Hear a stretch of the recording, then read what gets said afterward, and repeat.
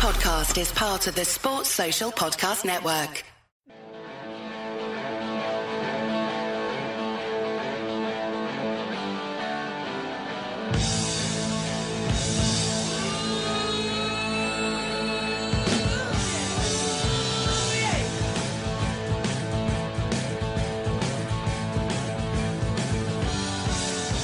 Hello and welcome, lovely listeners, to the Anfield Index podcast.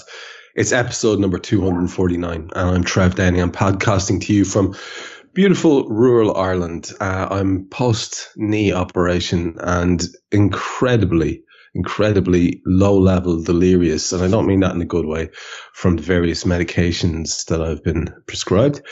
So if I start to wander, Carl Kopak, who's puffed up on his own glory, having been a presenter at a Ripperology event recently, said he'll step in and take over. So that's nice, isn't it? That's nice to know you've got that little bit of a cushion there in the background. Critically acclaimed, thank you, Downey. Critically acclaimed. I hope you do realise, listeners, you will never hear the end of this. The fucker's already launching his own podcast, theoretically, if I'm to judge his Twitter feed by anything. It's gone to his head, lads. It's gone to his head. So anyway, I want to get started. I will be joined by Carl. I will be joined by Cam, who's recovering himself. He had man flu, poor Cam. I'm looking forward to hearing how that's affecting him. And we will, of course, have Guy Drinkle in the background doing producer things and monitoring the nonsense. Now, this week is a strange week because, like I said, I've been able to sort of take a step back and have a look at what's going on around me a bit because, you know, not being able to move does that to you. And, you know, I don't want to get overly serious about anything here, and I'm not going to, but I just noticed, you know, the most incredible of all Trump tweets came out in the last 24 hours where he was talking about his great and unmatched wisdom and warmongering, essentially, and saber rattling and all those kind of things we become inured to. But at the same time, it was next level crazy. And it sort of rattled me a little bit to the extent that I went off to distract myself by watching a lot of Chris Morris and the Day Today, because back in those days where he was lampooning the news, it seemed as if it was genuinely mad and it was satire and that kind of thing could never happen. And yet I would recommend you all go and have a look at one particular clip from Chris Morris and the Day Today called War, which is frankly stunning. You've seen it, Carl. It's frankly stunning. I mean, it's basically where there's a whole thing going over and back between Australia and New Zealand. He gets two guys on and he, as the media, gets them into a frenzy where they've gone from an accord to war within 2-3 minutes, and suddenly the studio's war ready. And it was just a wonderful, wonderful satire. However, I decided to do something a little bit different. And we are going to have a little bit of Chris Morris, but it's not as heavy as all that. I just want to link in and so you can understand my thought process. This is Chris and his outside broadcast specialist, Peter O'Hanrahan. And there's a little bit going over and back. It's about 2 minutes. Bear with it. It's worth your while. The debate in Europe ended this afternoon as finance ministers agreed new quota rates for trade with the United States. In Brussels is our economics correspondent, Peter O'Hanrahan. Peter, what is the new rate? It's 30%, Chris. Agreement was a long time coming, but in the end, the decision was unanimous. What was the Germans' reaction? Because they've been holding out for 40%, haven't they? That's right. When I spoke to Finance Minister Reinhardt earlier today, he said he didn't like the deal, but he had to go along with it. Really? You spoke to him yourself? You managed to pin him down? He's a pretty tricky man, isn't he? That's right. Where did you get hold of him? He was in the hotel. And you conducted a conversation with him about the quota rates? That's right. He said he didn't like it, but he had to go along with it. What language did you conduct this conversation in, Peter? German. You spoke to him about the technicalities of the deal in German? Yes. So what's the German for 30%? Trenta percenter. 20%? Yes. And what about that quote you attributed to him? I don't like it, but I'll have to go along with it. That's what he said. How did he say it? I don't like it, but I'll have to go along with it. In German, how did he say it? Ich Nichten, lichten. Presumably you mean rufen Sie ein Taxi bitte, sonst verpasse ich meinen Flug. Yes. No, you don't, Peter, because that means get me a taxi, I'm late for my plane. I'm going to ask you a question. Did you speak to the German finance minister about the New Deal this afternoon? No. And what was his reaction? I don't know. Peter, thank you. Time was when dental care. There's lots more to enjoy, and if you Peter, are, you've lost the news. Still my favourite line. It's just tremendous stuff, and And it's there's another one as well where it's actually not on the programme, it's a DVD outtake where he is reporting on the midterms on September 11th, 2001 from New York. And Peter Hanrahan has very obviously slept in and has missed out the World Trade. oh yeah, that's right. And he says, reporting on top of the restaurant from the World Trade Center. He says, "You're there now, are you, Peter?" Yeah. Looking out over New York, lovely sunny day. Peter, put the TV on, please. Yeah. It's absolutely. I actually watched that one last night as well. You can get all of these on YouTube, folks. And if you take this as a Danny recommend as opposed to callback recommend at the end, heartily recommend it. So do get onto those. Carl, you can hear. We've had a few bits of input from already. How's things with you? I know you're fresh from your stint as MC, lectern and all. Obviously very enjoyable. Tell us in a nutshell what that was all about, and then maybe your opening thoughts. So basically, the conference is called the East End Conference, and I think it's about 70 people altogether. In 2 days, we had 8 speakers altogether. I'm a member of the Whitechapel Society as well, and it's studying with them. And they asked me not only to be one of the organisers, but to MC it, which is a first for me. And it's nerve wracking if you've never done something like that before, because I mean, you know this, Trev. It's not just the fact that you've got to introduce people, but you basically got to be informative and witty in the very second you're thinking, and that was really hard. So I'm not used to that at all. So I really liked it. Which is why I'm going to do my own podcast soon, which I will talk about at some other point. But that's looking like that might be announced soon as well. But my opening quote is basically something that's been on my mind at the moment, which is Wales, and I'll explain why in a minute. Wales, the country, and it's this quote. You might get this, Trev, actually. Time passes. Listen. Time passes. Come closer now. Only you can hear the houses sleeping in the streets in the slow, deep salt and silent black bandaged night. Don't know who that is, but I love it. It's Undermill Wood. Dylan Thomas. Of course, Dylan Thomas, right. And the reason I'm thinking about Wales quite so much is on October the 19th. I don't think you know this, actually. On October the 19th, a friend of the show, Serena, and I are climbing Snowdon. I do, from following the AI Twitter or Instagram rather. I saw your new boots, pal. Yeah, very nice. Yeah, nice. Yeah, I tried them today. Very nice, very pleasant. I would. Can I make a hearty recommendation as a veteran of many mountains? In fact, all the mountains. You see those boots? Break those bastards in. Yeah, that's why I did a big walk on them today. Yeah, my mate said the same. Yeah, break them in. It's great to have them for the ankle support, but by Christ, they can hurt like a bitch if you haven't broken them in. Yeah, I said the same. And Snowdon's no joke, you know. Snowdon's no joke. We're doing the pig track, which apparently is not so bad as the others, but it's still you still got to get up Snowdon. It's not easy. Yeah.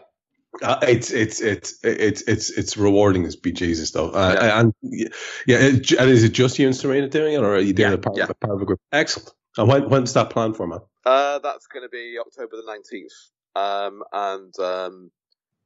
I'm doing that because next year I want to do Hadrian's Wall on my own, all 89 miles of it in 6 days.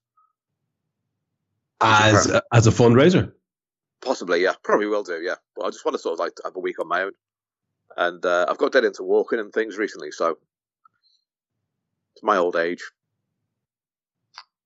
I like the concept, man. I like the concept a lot. Right, well, let's move across to our other main man, Cam Branch. How's the man flu, brother? Are you surviving? Yeah. You know, self-inflicted, idiotically, but that's me all over, isn't it? So how do you self-inflict the man flu? Well, if you wander around in shorts and t-shirt and then go out in the garden and mow the lawn in your shorts and t-shirts and then, all right, go and fill the car up with fuel in shorts and t-shirts in the cold weather, You're sort of asking for a bit of trouble, aren't you? But it's viral, not cold. It's viral. It's man flu, whatever you want to call it. You can walk around naked. I'm a drama queen. I'm about to have a go. What makes you think I've got clothes on now, Cole? I'm always aware that the kimono is swinging open. There you go, then. During presentations. Just for the record, you might want to just tuck in. You see there around your left knacker. Because honestly, it's just as well the listeners can't see this, but obviously we video Skype these calls, and that's nobody needs that. It's twig and berries. Yeah. Twig and berries. Yeah, you're being generous, Carl. Right,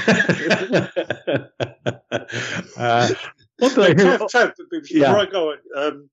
On a scale of 1 to 10, how high are you right now? I'm so high.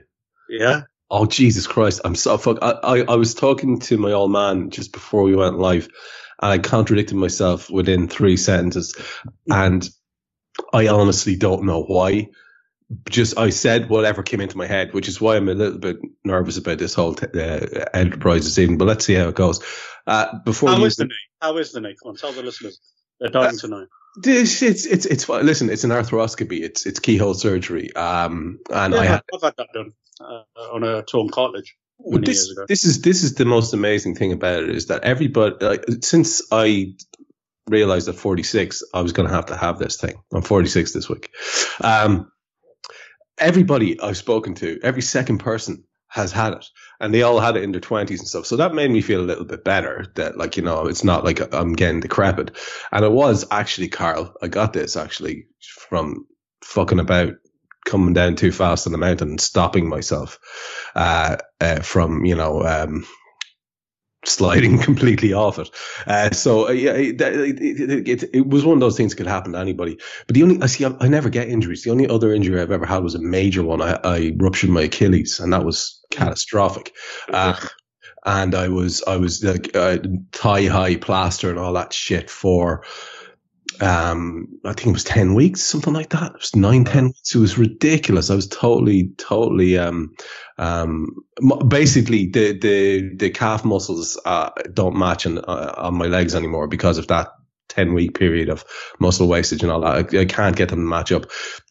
But I would say I recovered so quickly from that, like sort of stupid quickly. So I'm hoping that'll happen the same again here now, and I'll soon be back to my usual mess. And maybe I'll be time to do Snowden with young Kopak and Serena next year as well. So let's hope. Hopefully that could be a plan. There's a pod outing in the future. Talk to us about I think you've got some questions for us, do you? I do. Questions and a sort of quote. But the relevance will be. Which do you want to do first, brother? I'll do the questions first, because the quote will lead into what we want to talk about, I'm guessing. So, all right then. Here's the first question, and it's first answer only, guys. All right, not 10 multiple choice things, or however you guys. Yeah, the Downey technique is. Get there eventually. Quiz champion, Trev Downey. Go ahead. Yeah. Okay then. Who scored the winning goal to secure Jurgen Klopp's first Premier League win as manager for Liverpool?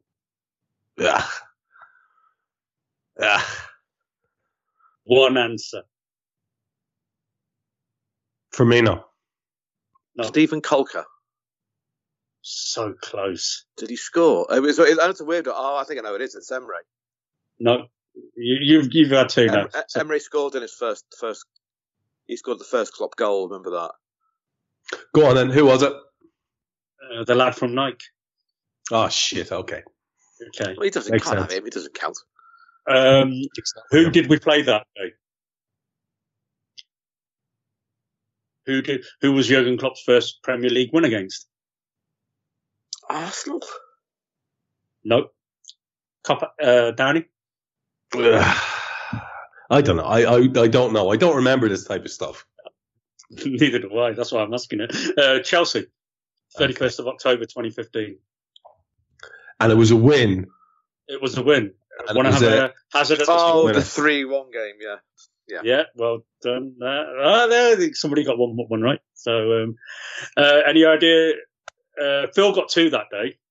Who got the 3rd? Christian Benteke. Yep. Okay, for Chelsea, the scorer was Santos do Nascimento, who is also known as Oscar. Nope. Oh, it was William then. Okay. Nope. Oh, really? Yeah. Oh, Ramirez. Well, just keep saying all the Brazilian names. You'll get there eventually, won't you? Lampard. Ramirez. It was Ramirez. Yeah. Hang on, his second Ramirez's real name is Don Nascimento. That's Pele's real name as well, isn't it? Edson Arantes. No, Edson that's Nascimento. Nilsson Santos. No, I'm telling you, Pele's real name is Edson Arantes do Nascimento. Pretty positive about that. Okay. Yeah.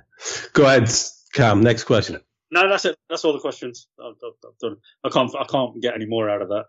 So I'll go with my little. I think we'll have to give that one to Kopak Downey. What we're going to say? Yeah. Did he get a question right? Did yeah. Got Benteke right.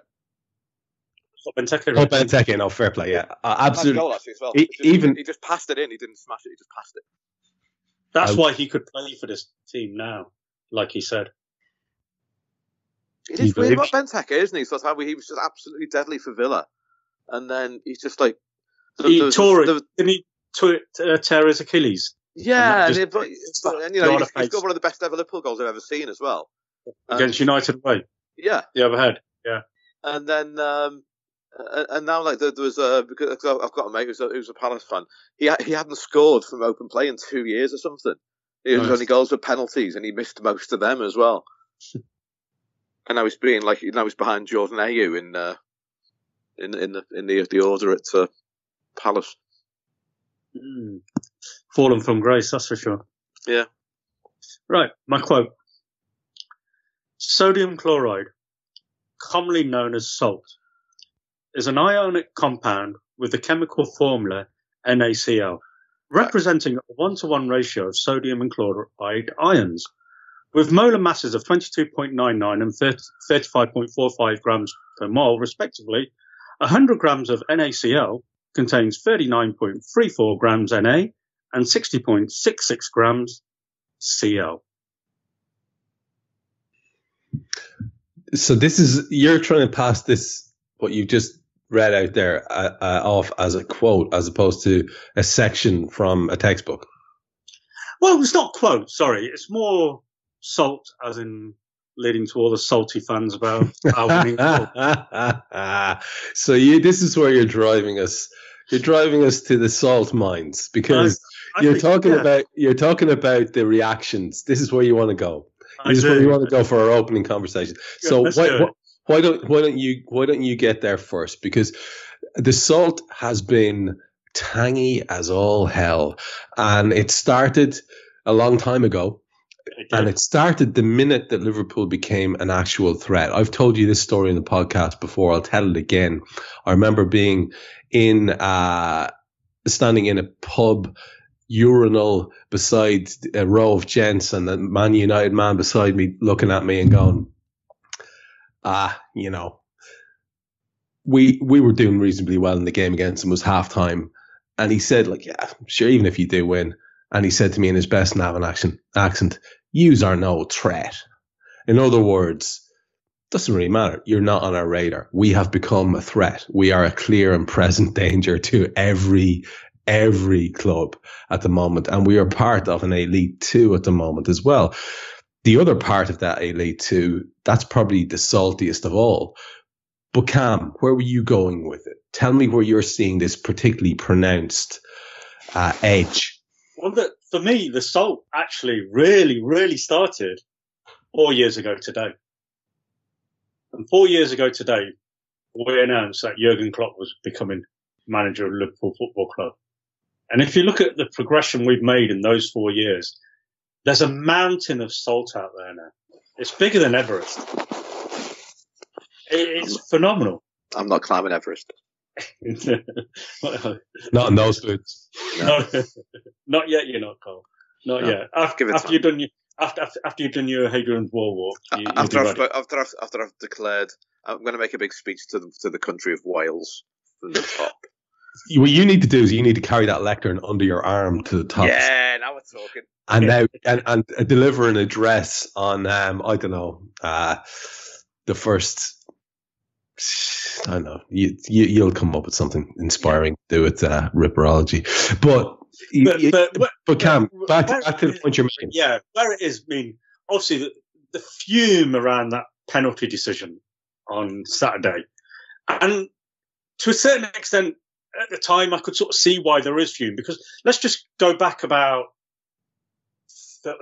45. No, to the first half.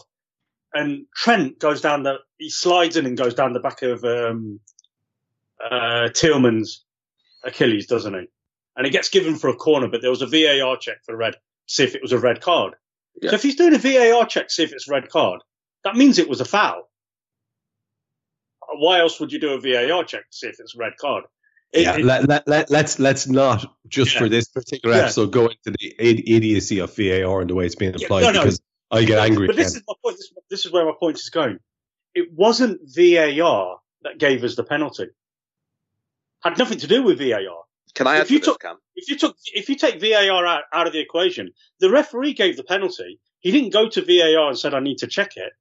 He gave the penalty. Yeah, and it wasn't overturned because it wasn't clear and obvious. As we know, this is the new paradigm we exist in. Yeah. And also, everybody knows this. And also, it's a fucking penalty. Yeah. Well, he actually, if you go back and look at the replay, I have, Cam. I know what you're going to say. That was actually hit twice. Yeah, and I know what you're going to say. And he takes a step, and the step that he takes is a deliberate step in which he could probably have stayed in his feet, and then he realizes, I'm being a fucking idiot here. I've been fouled, and he goes down. And it's that half second of being a good enough athlete to stay on his feet that he's getting punished for here, and everyone's taking him. There's enough contact. End of story. There was a foul on him.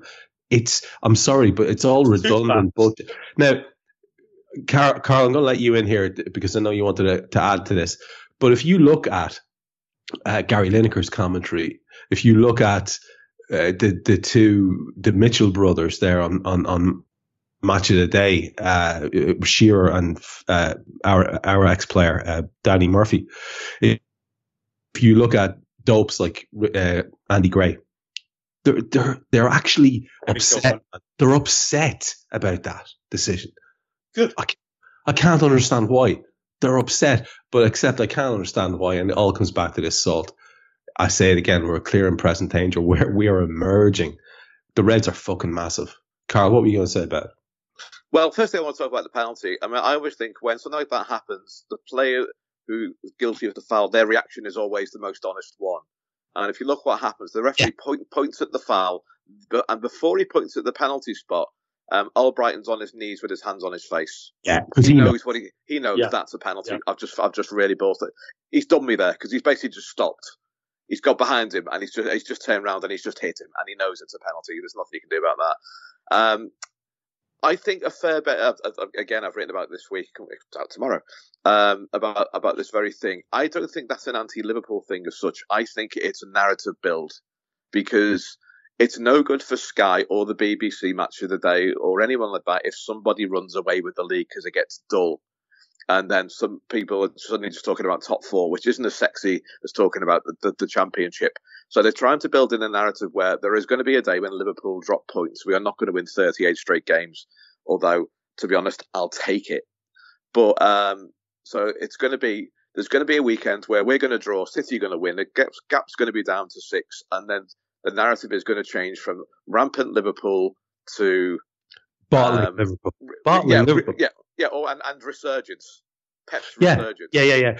But you know, that's what the narrative is. That's what's going to happen because they did it last year. They did it last year, but what they're doing, they've already started with the false equivalencies, and to go back to Cam's idea of salt, and my idea of and I know what you're saying, but I'll kind of bow to Noel on this. There is a sort of angst that creeps into media commentary about Liverpool that doesn't get reflected in any other club. there was a false equivalency being made between the lead that we had last year and a much further advanced stage. When City had games in hand, yeah. When City had a game in hand. Which isn't a lead. So I think, if I'm doing the sums right, it was a 7-point gap which City had a game in hand. And we could have perhaps then, at that point, made it a 10-point gap. And instead, it got reduced. Against Leicester. And City had the game in hand. Yeah. So it was not even the equivalent of this now. And do you know what really makes me laugh is people who say, every one of us, every rational human here will say, it's only 8 games. And we all know what that means. But can I also just offer the counterpoint to that? It's only 8 games and we have 8 points on them already. So can you maybe it's this inability to embrace nuance that's society affliction. I mean, on the one hand, you've got the calm, rational, it's only 8 games. It's a good start. And that's where we all are, logically. But you also have to be allowed and allow yourself to enjoy the giddiness of the fact. This is my article. This is great. Really? This is my entire article. You are 8 points clear after 8 games. That is the reality of what we're living now. And please, 8 is the new 6. We've just exchanged numbers. Because everyone was talking about 6 in the summer, and now everyone's talking about 8. Yes. Just enjoy it. Yeah. Fucking hell. It's remarkable. It is unprecedented. And it's, for me, more enjoyable than any of the things that were going on when I was a kid, because now I feel like I suffered for so long, and this is just glorious. And Cam, to come fully back to you, and I want to just let you finish off this point because you introduced. I'm going to say something really controversial. It is. This is about Joe Gomez again. I'm not listening. Yeah.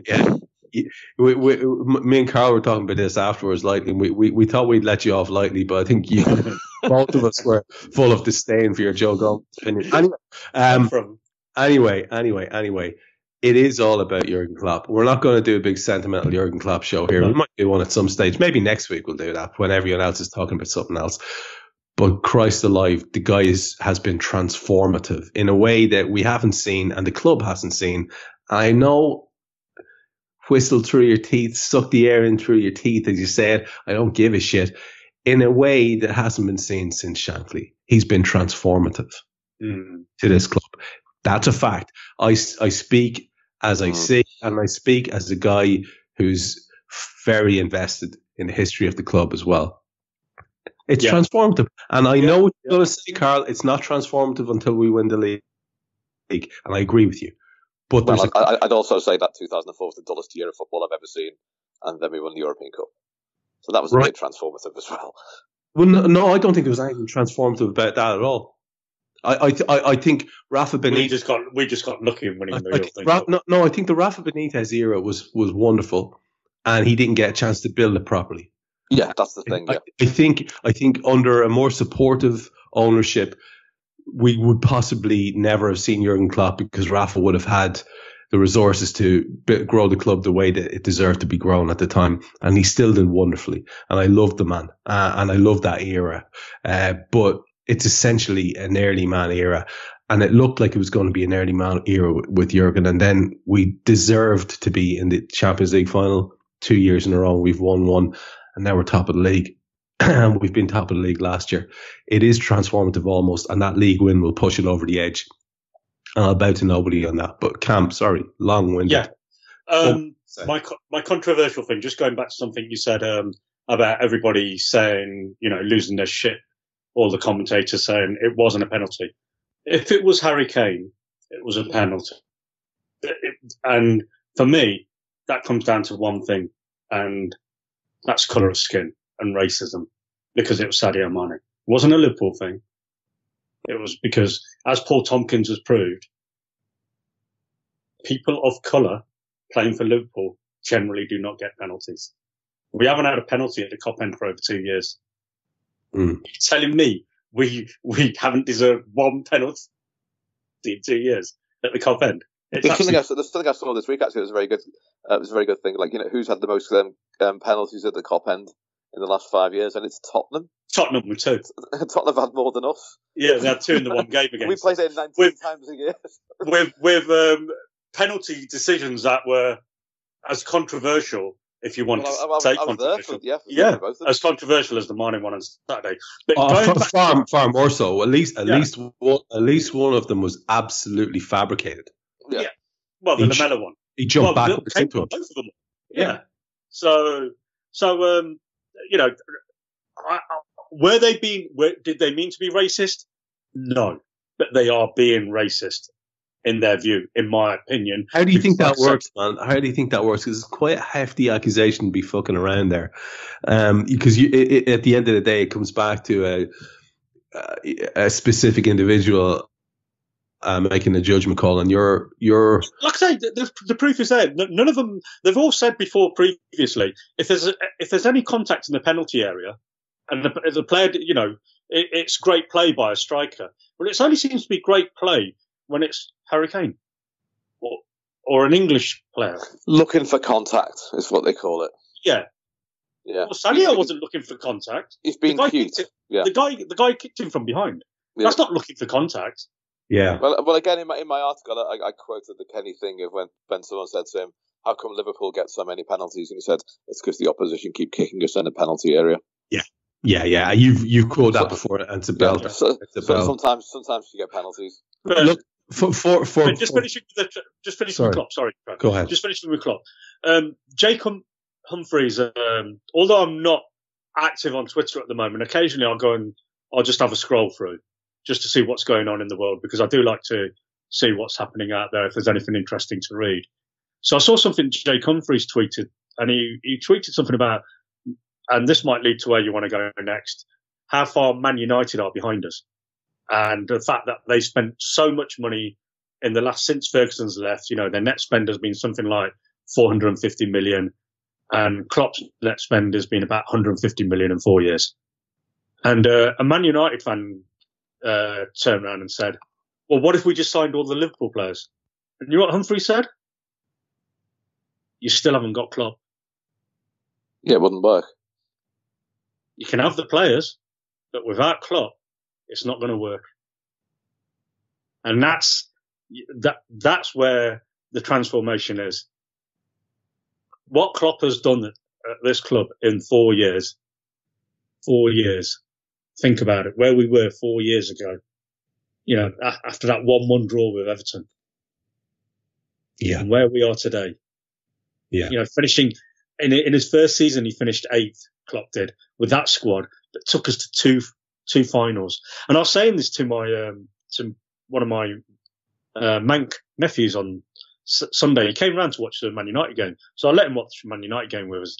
And I said to him, "You know how you used to say to us, we're not relevant because we weren't a threat to you.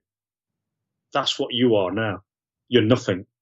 The only time Man United are relevant for us now is when we play you, or when you're playing somebody we want you to beat or take points off. Otherwise, you're nothing now. You're not." Did you get a kick out of that, did you? Of course I did. But the thing is, thanks for 100%. Any chance of a tea? Yeah. Exactly. That's what I was thinking. Jesus Christ, nice uncle. Come round and watch the game. No, you're all right, thanks. Oh, no. I mean, I'm being mild. You know, the shit I've had off all these people for 30 years, this is me still taking it easy. I'm not giving them anything but cold, hard facts. This is the truth. And he sat there. Tea and facts, the brain fries. Incidentally, Trav, I have to tell you that if you have a cup of the cup that cheers, as PG Woodhouse calls it, around Shea Brach, he does get the biscuits out. Does he? Yeah. Hobnobs? Or they were pretty good quality, from what I can remember, Cam. I think you had shortbread, didn't you? I think I did, yeah. I think it was shortbread and maybe milk. Might be some ginger nuts in there as well. Yeah, there was definitely a ginger. I'm a big fan of a ginger nut. Yeah. Love a ginger nut myself. I can't stand them. Right. Really? Yeah, they're right. That's why you got them out. Just shove them onto Kopak when he comes. Yeah, well, I don't eat biscuits, so. Well, I knew Kopak likes them. Kopak likes everything. Yeah. This was after you took 7 hours to reverse into a parking spot, wasn't it? Yeah. Yeah, 3 goes. I'll take a photo of said area It's not really a parking space. It's more of a small forest. It's a fucking huge dead end in a cul-de-sac. I just sort of ran out of road. A few people have been round my place. Harinder Baji, Gags, Mo Sal, he's been round. A couple of others. I'm not sure if they listen to pods, but some of the lads have been round from London. Trust me, you could literally turn a bus around in it. Yeah, you can. Yeah. I was just trying to be a perfectionist when there's absolutely no need to be. Not in the slightest. No. To bring it full circle around, I do think we should have a wee chat at some point about Jurgen, but everyone's going to be doing it this week, especially given the day it's in it. So let's leave that off to one side. And it's also Johnny Ramone's birthday today, so I'd like that pointed out, please. I had to put that in the minutes there, Cam, would you, please? Johnny Ramone's birthday. Whoever he is, yeah. He'd be 71. The guitarist at the Ramones. Whoever he is, says Cam. I'm just going to let that go with the Joe Gomez comment from last week. Yeah. Just every week, something from you. You've completely thrown me now with your digressions in terms of I had a link and now it's gone. I told something you. We're United. Oh, damn it to hell. I told you I was... well, can I talk about United for a bit? Let's talk about United. Yeah. Let's talk about United because... I've got a theory. I'd like to hear it. I think United have got our 1993 thing going on, which is basically... So Liverpool won the FA Cup in 1992. No one was convinced by it. We only played one first division side, or whatever you want to call it back then. In Aston Villa, we beat Sunderland who were relegated that year in the final. Yeah, and Steve Nichols said in his autobiography that he didn't even celebrate that cup win because he knew the team was so bad. He knew things were going down the pan. And 1993 was the first year that I thought this Liverpool side is going out expecting to be beaten, and I've never seen that before. And I think United are doing the same thing. They haven't won away from home this year. They're playing kids, which is what we did. We brought in Hutchison and Redknapp in central midfield ahead of people like Thomas and Barnes. And we started buying mad players like David Speedy, but when Kenny left and what have you. And which was good, obviously, because he scored two very important goals for us. But, like the Jimmy Carter thing, we were buying strange things. Just Julian Dix. Julian Dix was one of those. In fairness, I think Speedy was a Kenny signing, and he came in and did a job. But we were going from signing like really good players to to patching. We were patching. Yeah, we really were, and I think United are going through a similar thing at the moment. They've obviously Gary Neville made a good point about this. Actually, he said ordinarily. He said people talk about their team of '92. He said, when him and his brother came through in Skull. He said, but what the difference with this between them and now is we were standing alongside world class players, Cantona, Mark Hughes, people like that. They were getting us through the tough games. United don't have that now. Well, theoretically, they were supposed to have that in the form of lads like Pogba and Mkhitaryan, and however, it turns out they didn't. Like Eric Bailly as well, their goalkeeper. They should have a world-class spine, but they just don't. And Lukaku. It's Lukaku as well, summarily dismissed as not needed by Solskjaer. Here's the thing, right? Just two quick observations. One, Gary Neville, I'm getting harder and harder to take his opinion seriously when he's capable of coming out. And I understand it's that thing you were talking about earlier on. It's narrative driving for his paymasters when it comes to Sky. But the stuff he was talking about, the nonsense about how it's Liverpool's title to lose now and all that kind of stuff, and contradicting himself week on week. Because he's rattled massively that we're doing what we're doing. Well, that's what. If United had won 8 from 8 and they were shit, that's exactly what I'd be saying. Yeah, knowing full well it couldn't happen. And I get that to a certain extent. But I mean, I do have one question for you both, just based on the sample size that we've seen so far.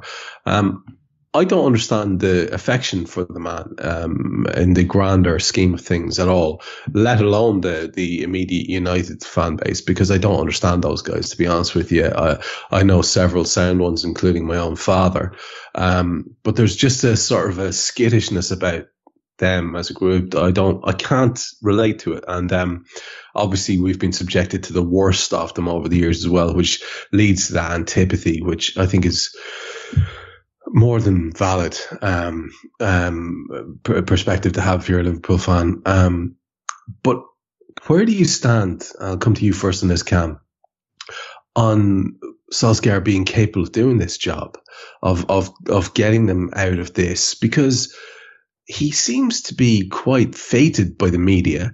He seems to be quite a protected species when it comes to, you think about how some other coaches have been treated. Even the good old reliable Brit Brigade would have been quicker to be judged. It's quite remarkable. He seems to be the anointed one when it comes to media coverage of him. And I've never been convinced by this guy. I just don't understand what it is he's supposed to have as a coach. The rumours about Ferguson sort of being involved in the early days were deeply unsettling, as I would have thought if you were a proper football fan. Yeah. So what's your take on him? Okay, let's just go back to Ferguson leaving and signing David Moyes. So that was obviously a Ferguson choice. He wanted David Moyes. That didn't work manager, out. he called him. Our manager. Obviously, he'd been grooming him for 10 years at Everton to take over United. That failed, spectacularly. So they then got in a tried and trusted Louis van Gaal. Nutter. Been at huge clubs like Bayern Munich. Didn't work. They then went and got past it, Jose Mourinho. Now, Jose's record is phenomenal. You can't take it away from the guy. He's won everything everywhere. He did the treble at Inter Milan. Phenomenal achievement. Won the Premier League twice, or maybe more times than that with Chelsea. 3 times, there you go, with Chelsea. Won. Did he win the league with Real Madrid? Probably. He probably did, didn't he? So we know his record. Failed spectacularly. Where were they then going to turn? They then thought, right, we'll get somebody in who knows United, who understands United, who's got some managerial experience. So who is there out there? Well, they weren't going to go and get Gary Neville. Phil Neville's only managed the England ladies team. Ryan Giggs is doing Wales. He's not got any club experience whatsoever. Who else was left? They weren't going to go back to the dinosaurs of Hughes and Stevie Bruce or anybody like that, because they know they're past it. So only really left them Solskjaer. But if you look at Solskjaer's record, he got Cardiff relegated, then he nearly got them relegated from the Championship. Molde were only second in the Norwegian league. As soon as he left, they went up to first. So either he laid a brilliant platform, or they just got so much better without him. And then they panicked in signing him, in giving him that contract.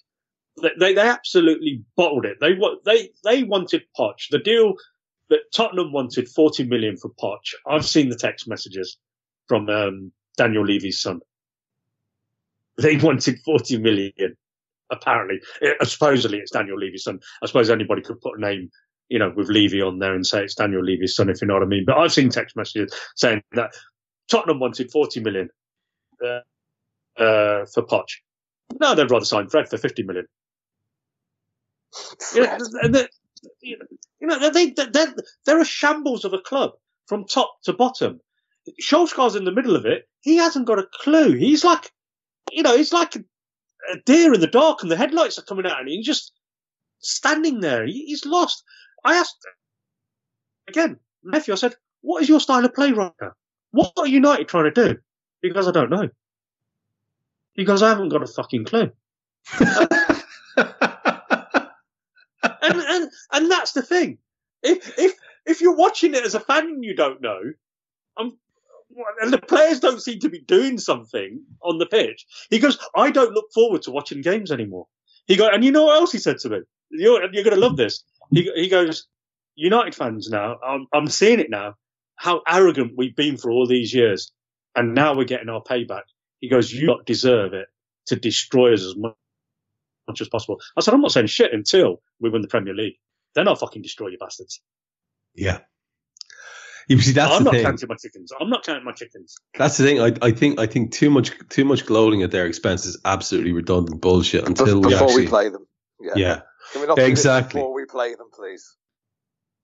Well, this is kind of where I'm at, because I wanted to come across to you for this particular reason, Carl. I mean, it is the next fixture. It's after this fortnight layoff. We have, I think, been fortunate enough that Mo's is not going to be. I hope so far the noises aren't too bleak. And he had that time off anyway. I think one or two more of the guys are going to have the time off. So fingers crossed, it's not going to be too horrific of an international break. Who knows what's going to happen there? But we do have them coming out the far end. It is at their place. That in and of itself is sort of a one-off occasion that, leaves you very queasy about making sort of any predictions or being too sneery about their current predicament. How do you feel about this fixture, and what do you think they present as a threat? I think we beat them. And it's been a while since we've beaten them. At the toilet, you mean? Yeah, it was at 2014 last time we beat them there, I think. And that was the day when, for some reason, Manchester Police decided to let us out at the same time as United fans. Great idea. Yeah. Cheers, lads. 3-0. We had to all walk back to the cars in silence. And I think it was slightly changed when we got on the motorway. But I think we beat them. I don't think it's going to be like the walkover. There's this thing I saw today on the BBC website where it said Solskjaer's worried about a heavy defeat to Liverpool because it could mean his job.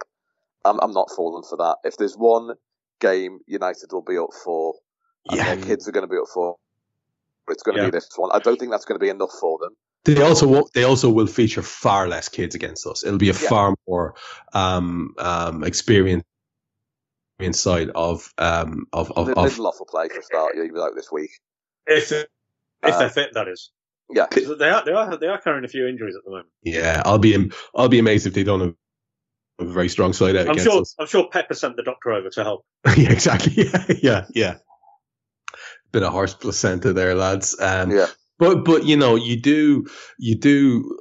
I find myself very wary of being too gloating. Now that said, I have to say, if we were to have the outcome that you're talking about, and it is a win of any variety, I may not be able to restrain myself any further at that point. I think that's when my gloating will spill out into. Well, I think the difference for me is I hate this game. I hate United away because it's same. Hate because we're always on a hide and often when we go there. But I'm looking forward to the week on Sunday. Can't wait to go. Well, our mutual friend Steve Armstrong, who is the United We Stand stalwart. The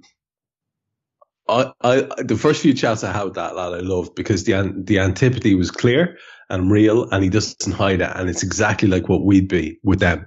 But at the same time, what he always enjoys is the memories of the old days when there was a real edge on things, right? Back in the 80s, when it was like sketchy as fuck to go to a United Liverpool game as a fan. Sketchy as fuck, because they were the times, right? We don't have that now. However, what we do have is this new dynamic where, realistically speaking, it's probably never been more tense, because they are at this kind of not all-time low, but really, really recent low ebb, and we're at this really high ebb. And I feel, Carl, I'll come across to you then, Cam, I feel as if this is really poised to be just the way it's coming at the end of the break, the way we are set up, the way the narrative in inverted commas is set up. I just think this is going to be an absolutely ding dong cracker, at least memorable game. Are you with me on that, or do you think I'm all the worst game you've ever seen? It could be one of the other. Okay, yeah, okay. Because that's the way it goes, isn't it? This is going to be an absolute cracker, and then Jesus. I was speaking of Steve Armstrong, by the way. He had my favourite quote of the week, which was during the United Arsenal 1-1 draw, when he said, "There's every chance that the best game of football at Old Trafford this season may well be Soccer Aid." I saw that. Yeah. Oh yeah. God, that made me laugh. Yeah, Cam as well. Let me give you your chat on this, because again, you are in the belly of the beast there, surrounded by all your Manc relations and Manc supporting relations, and you're very much in the minority from what you tell us. I mean, why they get around to his house, I have no idea. Imagine this. That's what I couldn't get my head around. Like, are you the only guy who's got? Have you got the best TV in the neighborhood? What it was, he was on his own across the road, and so he phones me up half an hour of the game's gone, and he goes, "The match." I said, "Yeah, son, come round if you want." He goes, "Yeah, fine." So when he got here, I said, "Why have you come here?" He goes, "Well, it's better than watching it on my own." It's not. Is it though? Is it? It's not. And then the other one of the other Manc nephews phoned him at the end of the game, and he goes, "Yeah, I'm just round." I'm just round across the road at Uncle's place, and he goes, "Oh," and I could hear him in the background, and I'm assuming he said, "I bet he's ripping you apart and loving it or something." And he goes, "No, he's not really said anything, to be fair." He goes, "We're talking about anything but football."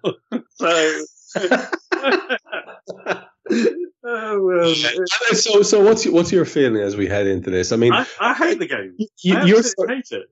I hate this match. You're famously, of the three of us, like, and we established this the last day. I think That's my phone too. Yeah, I was really happy with the way I managed to actually sort of articulate this last week. But you're famously the gloomier when it comes to predictions. I mean, do you have any angst going into this? Yeah. Is it rational? Can you admit to yourself that it's an illogical angst, because theoretically on paper we should beat them no matter what 11 we put against their 11? That's completely irrelevant, isn't it? It's Liverpool Man United. There's no rationale involved in this match, none whatsoever. I mean, if we were playing the 12th place team this weekend, and it wasn't Man United, I'd be absolutely fine. Cool. Yeah. I see nothing but 3 points sort of thing. But it's Man United. It's the same with the Everton game. It's the same with the Man United game. My stomach will be in bits and knots and everything, because I hate this particular game more than any other. I cannot enjoy this game until it's over and we've won. Even when we were 3-1 up at Anfield this last season, I was still waiting for United to come back and do something, right up until the referee blew the whistle for full time. I hate it. I hate this game. Yeah, I don't think you're alone. It's just is it like, do you put it down just to the years and years and years of them being in the ascendancy and those shit results, because you can't make the connection back to the days where we were in the ascendancy? Because we had quite a good record under Rafa against them. We did, but let me tell you something about the great days of Liverpool, the great days, when we were winning title after title and cups left, right, and centre. They always had a real chance against us. It was always. It was their fucking season, and they usually invariably they ended up pulling a result out against us. And it was their cup final.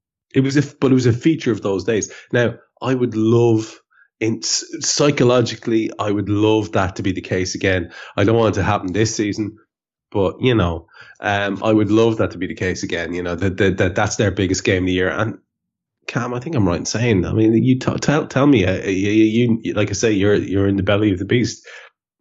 They must be really looking forward to this. No, they're not as well. That's the mad thing about it, because they know how shit they are. They are anticipating that we're going to wipe the floor with them. That is their worry. But at the same time, it's like you said, they're gonna raise their game for this one game. But in a way, that could help us, because if they come at us, that will play into our hands. If they try and play football against us, that will play into our hands. Just go back to the Leicester game. The Leicester game, if you look at the possession and the total number of passes, it was pretty much 50-50 on both counts. Very, very similar. But we dominated the game. We absolutely destroyed Leicester in shots on goal, shots on target. With our XG, we were so superior to Leicester. That's probably the best we've played this season. Yeah, that's a really interesting point that you make there. That we did cough up almost equivalent possession to them. I'm pretty much sure it was it wasn't far off.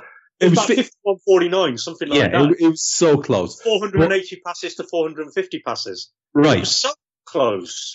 But it's 18 shots to 2. And they had one shot on target and one goal. And, there was that's it. That's the thing. Yeah.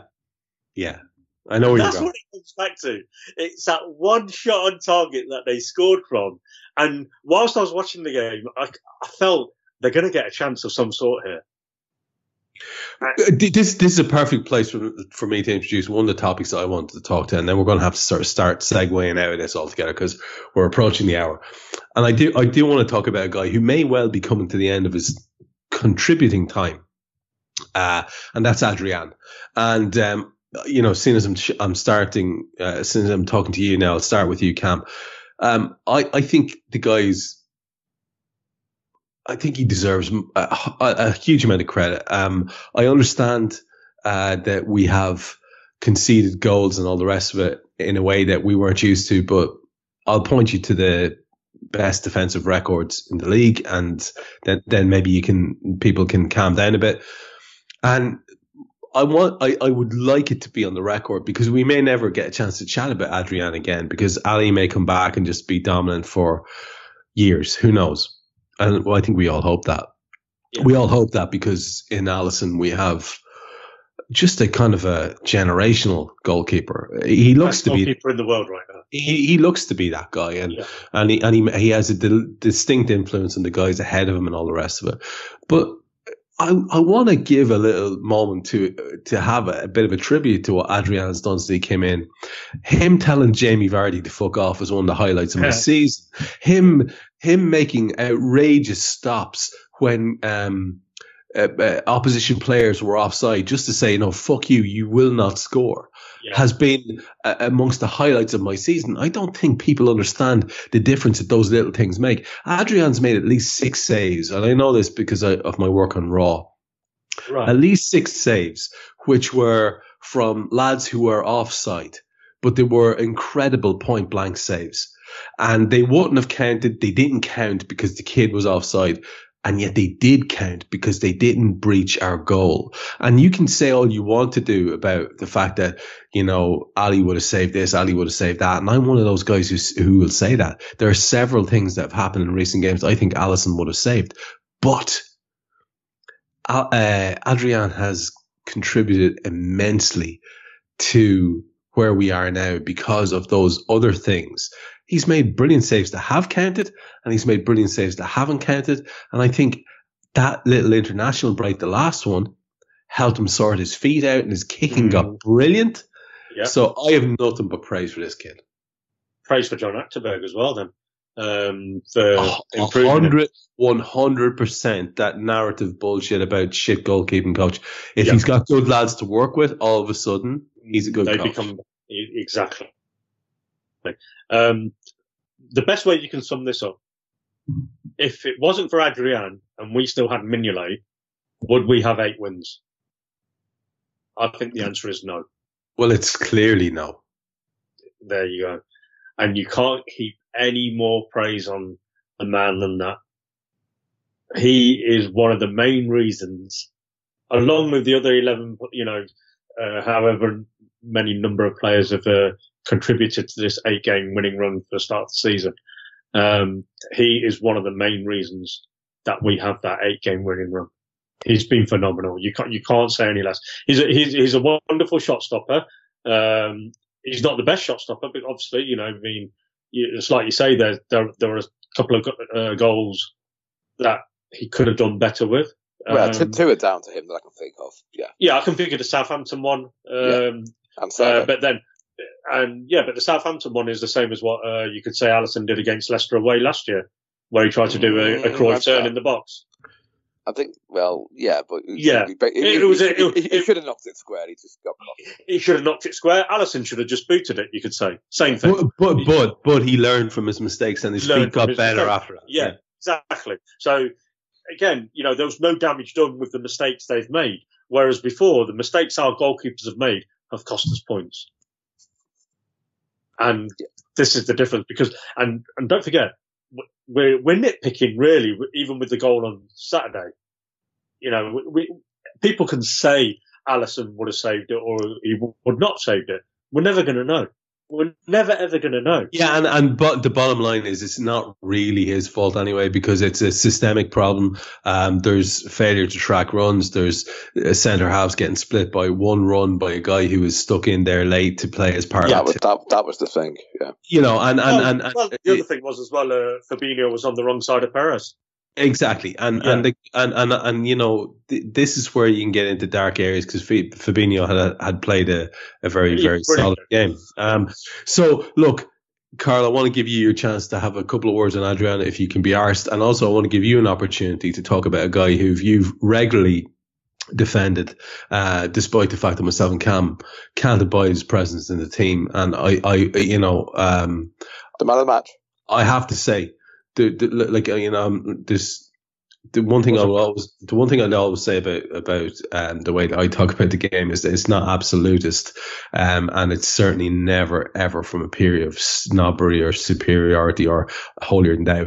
And when someone comes in and does well, and this is what, to be fair, Cam has always said this as well. This is all I ever wanted from Dejan Lovren was to do his job well, and fuck me, he did his job well at the weekend. He was class. He was class. And I think you'd have to be searching in a way that's agenda ridden to find a thing where you could say, well, actually, he's at fault for X, Y, or Z.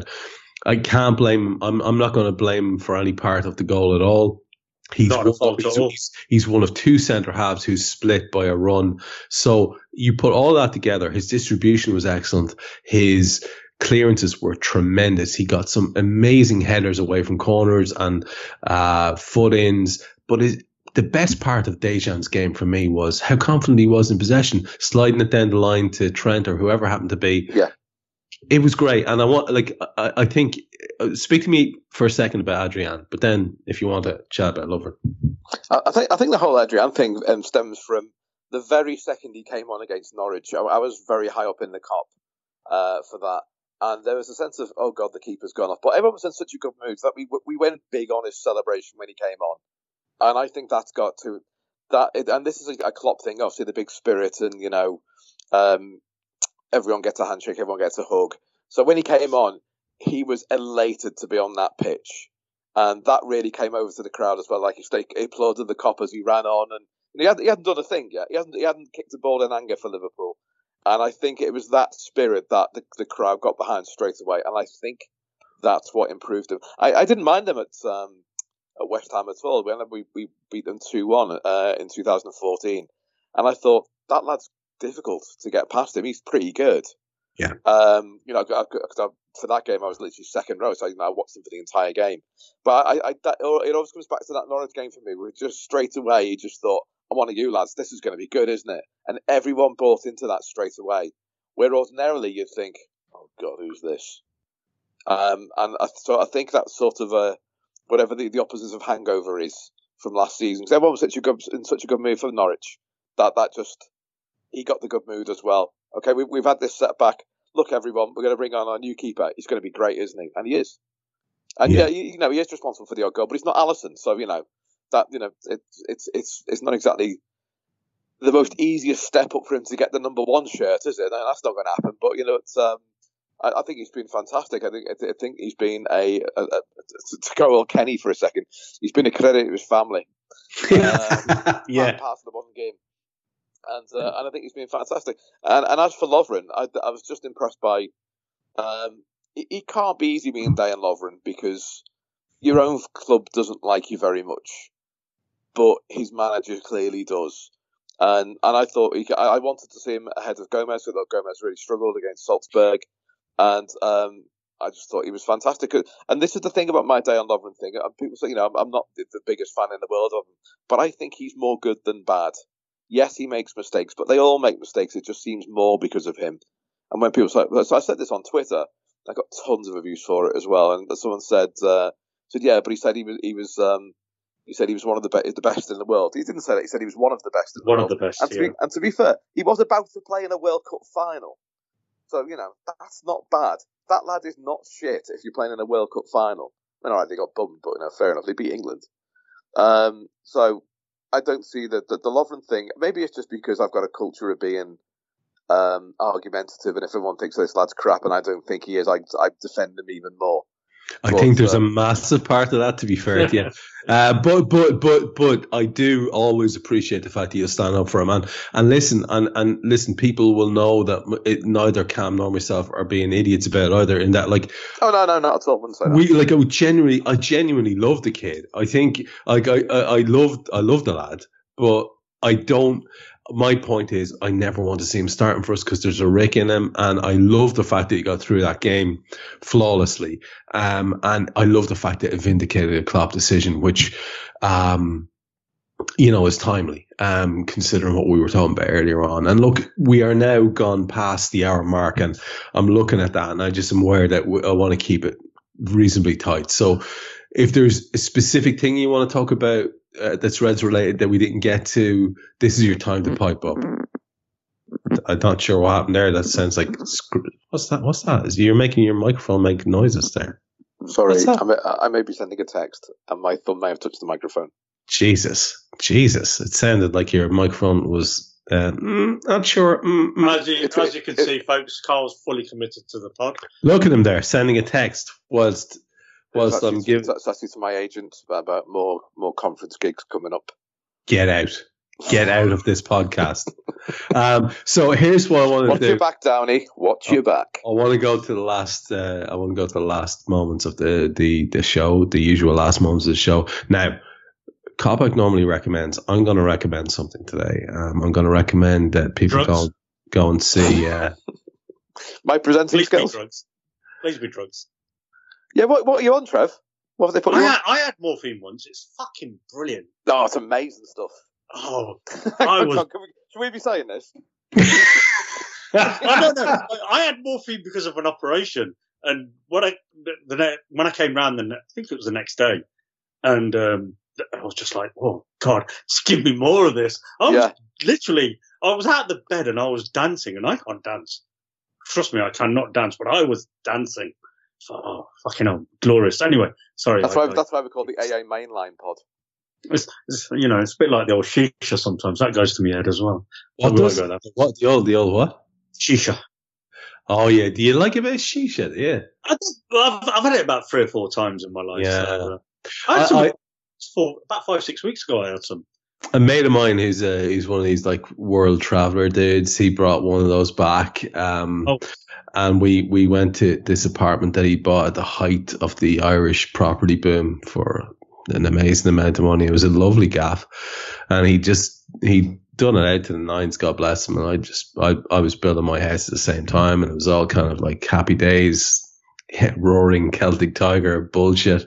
And he had broke out a shisha pipe, and we started sampling its delights, and I have to say it was completely lost on me. I didn't get whatever the thing was, whereas he seemed to be half off his gourd, and so much so that as he brought it from one room to the other, his new carpet got completely destroyed by the hot coals which were therein, because he spilled the whole thing, and it was just a disaster, man. A disaster of massive proportions, and we were just like literally putting out fires for the rest of the night. So when I hear shisha, I just think the domestic carnage.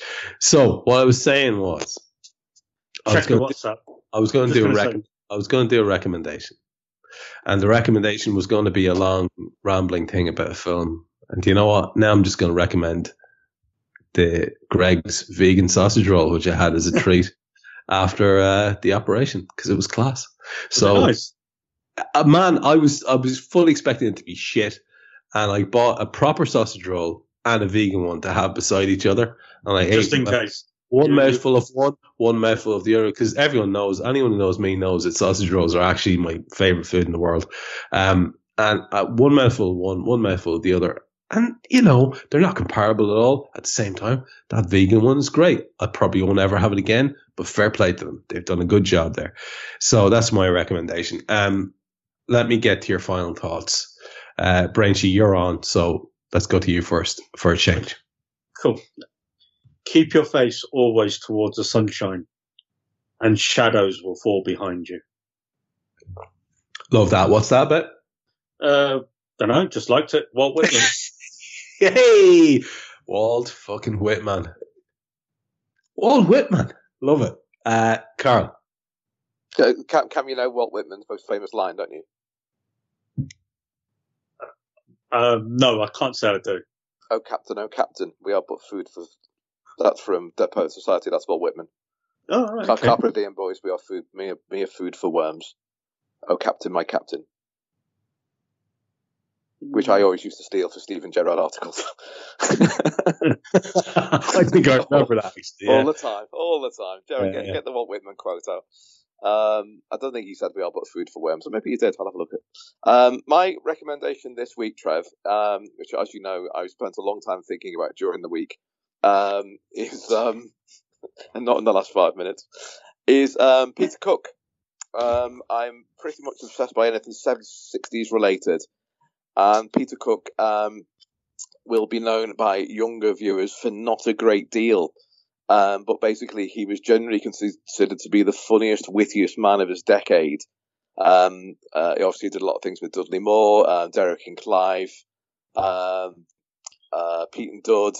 And but his acidic put downs are just the stuff of absolute dreams. My favourite quote of his when he was at Cambridge, he was at 18. He was already writing West End show reviews for Kenneth Williams, who was obviously the biggest star of the day, and he was writing shows for him at 18.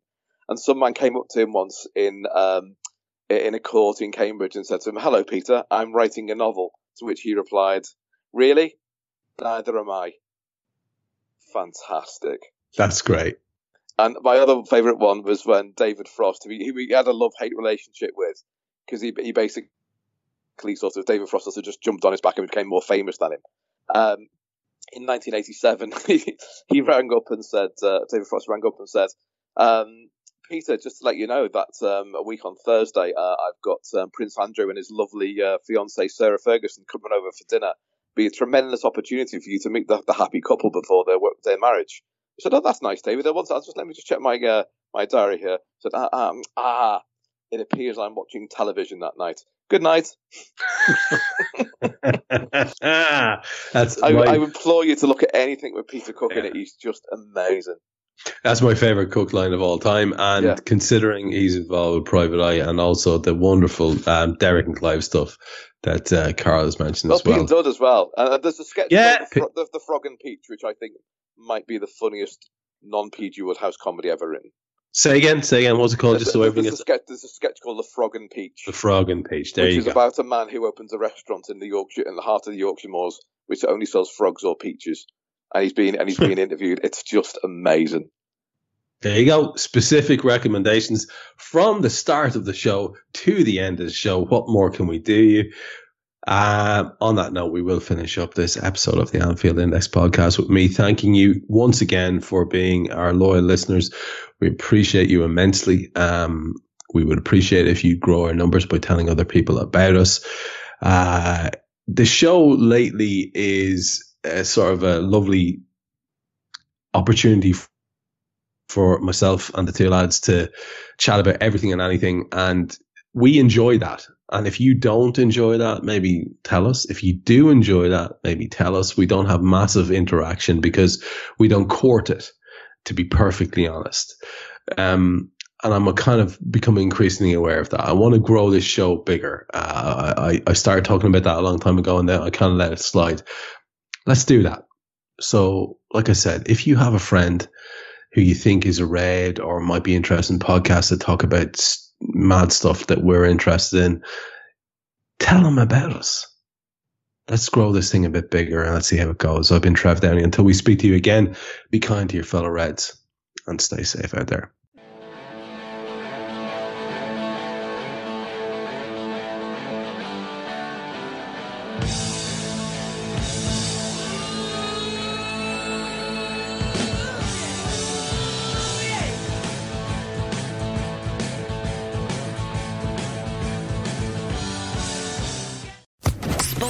Social Podcast Network.